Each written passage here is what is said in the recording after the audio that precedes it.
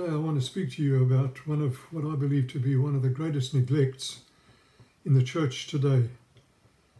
And starting off by just saying this, that the church, all believers, are to be a band of worshippers and workers and warriors.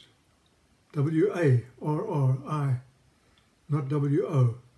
Warriors, fighters, soul winners, restorers of the fallen saints, and willing to pay the price no matter what it costs.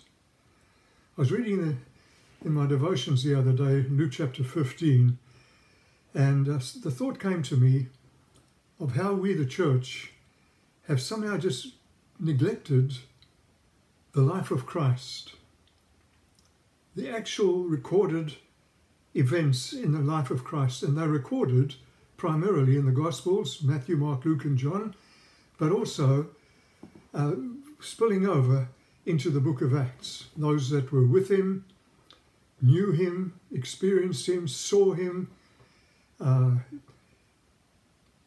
opened their hearts and lives to him, gave up all that they had to follow him.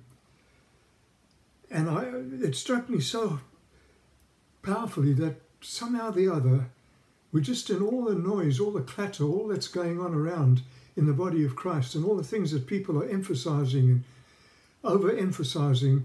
Somewhere the life of Christ, his example, what he said by word, the actual recorded words of Jesus, how he handles situations, somewhere that's all got lost. And I just want to challenge you, as leaders especially, but all believers, to get back and have a good look at the life of Christ recorded in those Gospels and the book of Acts. I was reading this, and I just want to read a few verses from Luke chapter 15, and it says this, this is the context.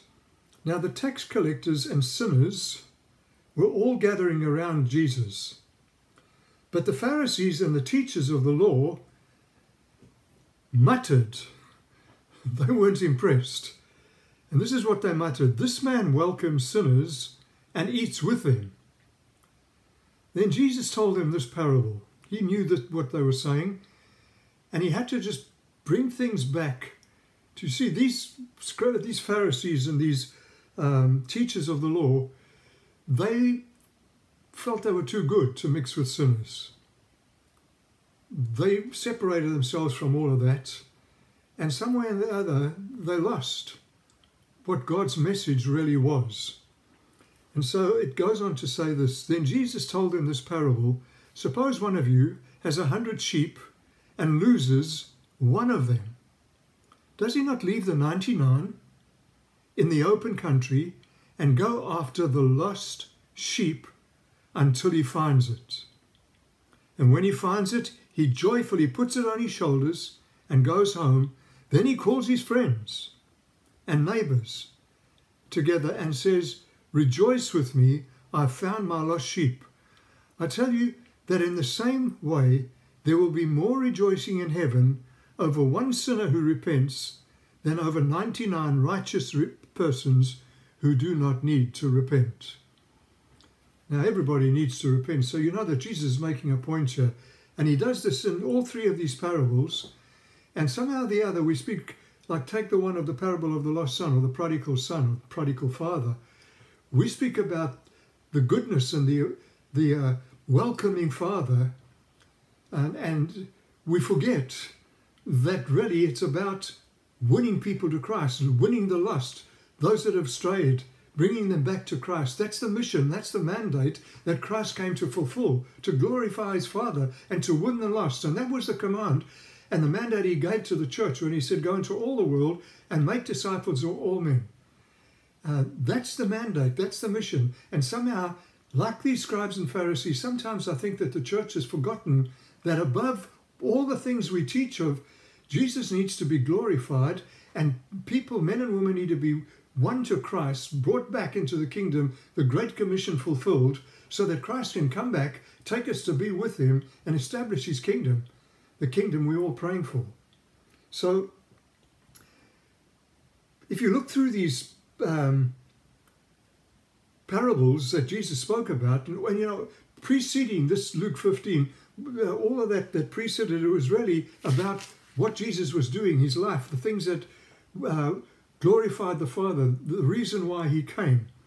And so God wants us to once again, I believe with all my heart, that we need to get back, especially in leadership, what we're preaching and teaching, to go back and have a good look at what the Gospels actually say, how Jesus lived it. You know that the Word of God became flesh. That word, the Logos, that's the message. Jesus was the message. He was God's message to the world.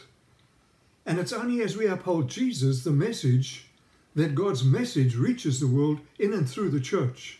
And so while we are to be worshippers, workers and warriors, trained for warfare, spiritual warfare, we're to take back that which was lost. We're to pay the price. We're to be like the woman in the parable of the lost coin and Luke 15 verses 8 through to 10. She searched. She dropped everything else and went hard after trying to find the lost. And then again, also the parable of the pearl of great price. Matthew 13 verses 45 to 46, where it says that when he discovered the pearl of great price, he just sold everything. That pearl became the reason. And that's got to get back into our hearts and lives. And then again, we see this in the treasure hidden in the fields in Matthew 13, verse 44. Every message that we preach has to have these components in it. Even our songs, they've got lost. While we sing about glorifying God, we glorify God when we do what God wants us to do. And so few songs today, so few messages seem to contain that in, that God wants us to obey him, and to obey him is the only way we will truly glorify. Singing songs while we're not obeying him is not going to glorify. No matter how long we sing for, if we're not obeying him, we're not glorifying God. If we're not doing the things he told us to do, then we're not glorifying God.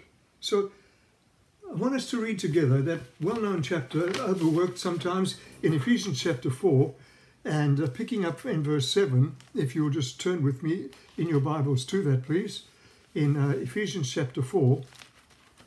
And it says this, in picking up Ephesians 4 and looking at verse 7. Paul writes this by the inspiration of the Holy Spirit. He says this: "But to each one of us, grace has been given as Christ apportioned it." This is why it says, when he ascended on high, he led captives in his train and gave gifts to men. What does he mean? What does he ascended mean, except that he also descended to the lower earthly regions? He who descended is the very one who ascended higher than all the heavens in order to fill the whole universe. It was he, the ascended one, Jesus, who gave some to be apostles, some to be prophets, some to be evangelists, some to be pastors and teachers. Why? To prepare God's people for works of service. Why? So that the body of Christ may be built up, and until we all reach unity in the faith and in the knowledge of the Son of God, and become mature, attaining to the whole measure of the fullness of Christ. Stop and ask yourself, what percentage of the church that you're part of, the leadership, if you're in the leadership, what percentage of that church, be honest, ruthlessly honest, what percentage of the church is really doing what this says, doing the work of the ministry? I reckon maybe 10%, in some cases 15%, while 90%, 85%, 70% just sit back and leave it to the few. So many of you as leaders, you're overworked. So many can't even answer their return calls that people leave for them. Can't meet with people. because you're too busy with other things. Why? Because there are not enough workers. Jesus actually said, when we go back into the Gospels, that we're to pray the Lord of the harvest that he might send forth laborers into the fields. See, these are some of the things that Jesus actually taught from his own lips, where there's no private interpretation. So be ruthlessly honest. What percentage of the church that you're in is doing the work of the ministry? See, one of the most effective ways to me to serve God, to glorify Jesus and to please him, is to reveal to others through our lives, by lifestyle and what we say, our life and our lips, is to show others what he's really like, how good God really is, how accommodating, how loving, how much he reaches out and desires to see all people saved. It is God's will that none should perish, but that all should come to repentance. God will have all men to be saved. And so in order for us to glorify God and reveal what Jesus is like, we're going to have to be doing what Jesus did and saying what Jesus said. If Jesus really is the Word, the Logos, then surely we have to do what he says and be like he is. And so when we obey him in faith, through the enabling power of the Holy Spirit, that's when we'll see the result in fulfilling the Great Commission, what he came to do, what he did on the cross, his resurrection, ascension, but what he's wanting to do in and through the church today. So in Luke chapter 8, verse 15, it says this: listen carefully, or consider how we hear.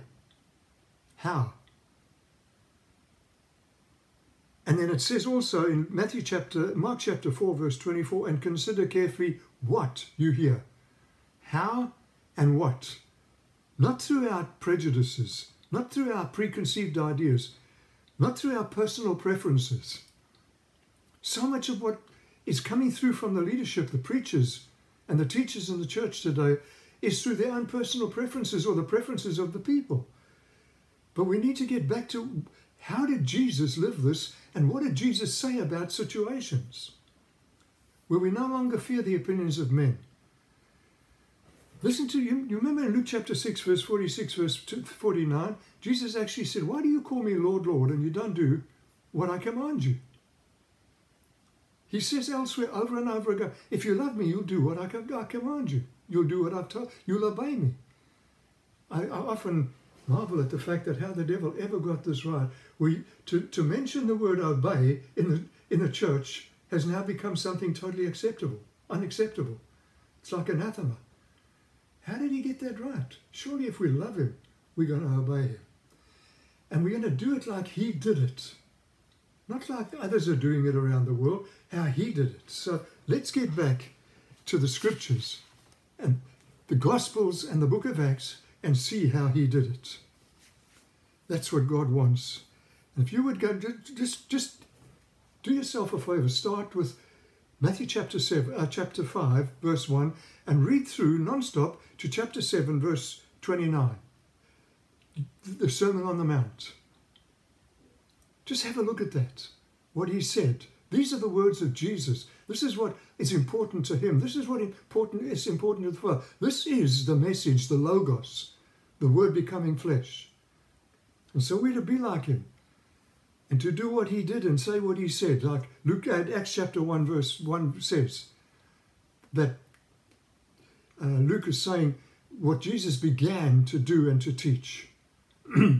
We might need to spend a lot more time in the Gospels. See what he did. See what he taught. Study his life. All the expressions of his life. How he handled situations. How he handled critics and criticism, rejection, betrayal, sinners, hypocrites, disappointments, testings, trials. What he taught. His message, his emphasis. For we then need to teach them as he taught them. And so somehow, let me say this again, all of this has somewhere got lost in all the noise, all the clatter, all that's being said and done and taught and practiced in the church. Remember that the epistles are written about him It's not about formulas. It's not about trick texts. It's not about preferences. It's the epistles are about Jesus. And they cannot be taught independent of Jesus himself. To take scripture and make it mean something, an emphasis here that doesn't emphasize Christ and his kingdom, is actually a distortion of the word of God. So stop, if you're doing it, I hope you're not, but if you are, stop taking texts out of the context and applying them through human bias and human tendencies and preferences, making excuses so often for our own lack of faith, our own lack of commitment, our own obedience, rather than seeing what they really meant in and through the life and the teachings of Jesus. So we'll only enjoy and glorify God in proportion to our true knowledge of him. So we need, and I'm going to try to bring this down to a close quickly, we need to examine, first of all, his prayer life. Have a look in the Gospels at how Jesus prayed, sometimes on a mountain, on his own, early in the morning, late at night, sometimes half nights, prayed sometimes with his disciples. Look at not only his prayer life, examine his prayer life, but examine his message. It's always centered around the kingdom of God to glorify the Father. Have a look at the message, its cost, its power, the power of the message. He taught with authority because he was teaching by the anointing, yes, but what God wanted. Its power, its authority, its influence and its impact. Its supremacy over all and everything else. It's outworking the message of the life of Jesus. Have a look at how his way of raising up and equipping leaders. How he spent time with them, as you see in Mark chapter 3, verses 13 and 15. I hope you'll look these scriptures up. How he demonstrated what his faith life entailed. Have a look at Luke chapter 9, verses 10 to 17. Luke chapter 4, verse 31 to 37. And verses 38 to 43, just picking out things here and there, but study the life of Jesus. How he gave them opportunities to minister. Look at Luke chapter 9, verses 1 through 6, and verses 10 to 17. Chapter 10, verses 1 through to 12. How he encouraged them, he challenged them, he corrected them, he even rebuked them if it needed be. Luke chapter 9, verses 18 to 36 and 41, verse 41 to 45, 46 to 50, 57 to 62. Have a look at Luke chapter 10, verses 17 to 20. These are some of the things that Jesus did in raising up and releasing leaders. So different to what's somehow or the other crept into the church by and large. Have a look at his names, what the names meant. Your names meant something. In Scripture, they often reveal a lot about the person, their character, their qualities. Have a look at the names. Now, I've got a list of names here that I'm hoping that after I finish this message, I'm just going to start another short little thing, just giving you a list of maybe 20, 30 of the names that I've pulled out of the Scriptures. But his names meant something. I'll just give you one example. In Matthew chapter 1, verse 18, at his birth, the angel said that you should call his name Jesus. Why? For he shall save his people from their sin. Not in their sin, from their sin. Moving on. How he handled criticism, betrayal, rejection, opposition. Luke chapter 11, verse 14 to 26, when he was accused of being demonized and operating in the power of the devil. He knew what it was to be criticized. Judas' betrayal, how he handled the betrayal when Judas betrayed him. How he handled his arrest, how he handled the situation before Pilate, which is surprising to some people. He was led as a lamb to the slaughter, and as a sheep before her shearers is dumb, so he opened not his mouth. He didn't fight. He didn't defend himself. These are things that the body of Christ needs to get back to, trusting God to take care of those situations. And then also his sacrificial life and of obedience. And his interaction with people, how he responded to people, all sorts of people. All of this demands the involvement and the activity of the Holy Spirit, who, by the Bible says in John chapter 14, verse 26, who teaches us all things and brings revelation to us, as 1 Corinthians 2, verses 10 to 11 tells us. The Holy Spirit brings revelation. Ephesians chapter 1, verse 17. Look at these for yourself. But to close off now, What's it going to cost to be like Jesus? First of all, an openness to His Spirit, the Spirit of God, changing us as He desires. Us being transformed from one degree of glory to the next, as 2 Corinthians 3:18 tells us. Secondly, it's going to mean total surrender to the Father's will. As Jesus in Luke chapter 24 told, I think it's Luke 24 or chapter 22, He says, nevertheless, not my will, but yours be done. Lord, if it's possible, let this cup pass from me. But I don't want to do my will, I want to do yours. Total surrender. It's going to cost that. That's emulating what Jesus was like, living like Jesus. Thirdly, it's going to mean we're going to be misunderstood, misrepresented, and sometimes inconvenienced. As 1 Corinthians chapter 4 verse 10 tells us, sometimes we've got to be willing to be fools for Christ's sake. In 1 Corinthians 9:22, Paul writes by the inspiration of the Spirit of God that we to become all things to all men that we might win some. So it's going to cost us being misunderstood, misrepresented, and inconvenient. Fourthly, it's going to cost us some of our friendships. Some of those friendships that are not healthy are going to have to go. Are we willing for that? We as leaders need to set the example and move in and live like this, and then encourage the people to. Sometimes it's going to demand some changes to our entertainment and our behavior. In other words, it's going to require some discipline to say no to some things. It's going to also require that we spend some time alone with Him in praise and in worship and in prayer and in Bible study. It's going to cost some things. Two more things quickly and a close. It's going to mean total obedience to all of His commands. As I said earlier on, if we really love Him, we will obey Him. We won't look for shortcuts. We won't look for ways around. We'll just do what He told us to do. And eighthly, it's going to mean we have to embrace and stand firmly upon all of His promises, knowing that He is absolutely faithful. He cannot lie. He will help us. He will stand with us. He will keep us strong. He will bring us through. And you know that success really is accomplishing God's purpose for your life. Success for me is not how rich I get, not how big my church looks, but God being able to accomplish His purpose for my life, and the same for you, in and through your life. If He doesn't accomplish His purpose, you're not a success. But His word promises, His plans are good to give us success. Father, help us. In Jesus' name, thank you. You're faithful. Amen. God bless.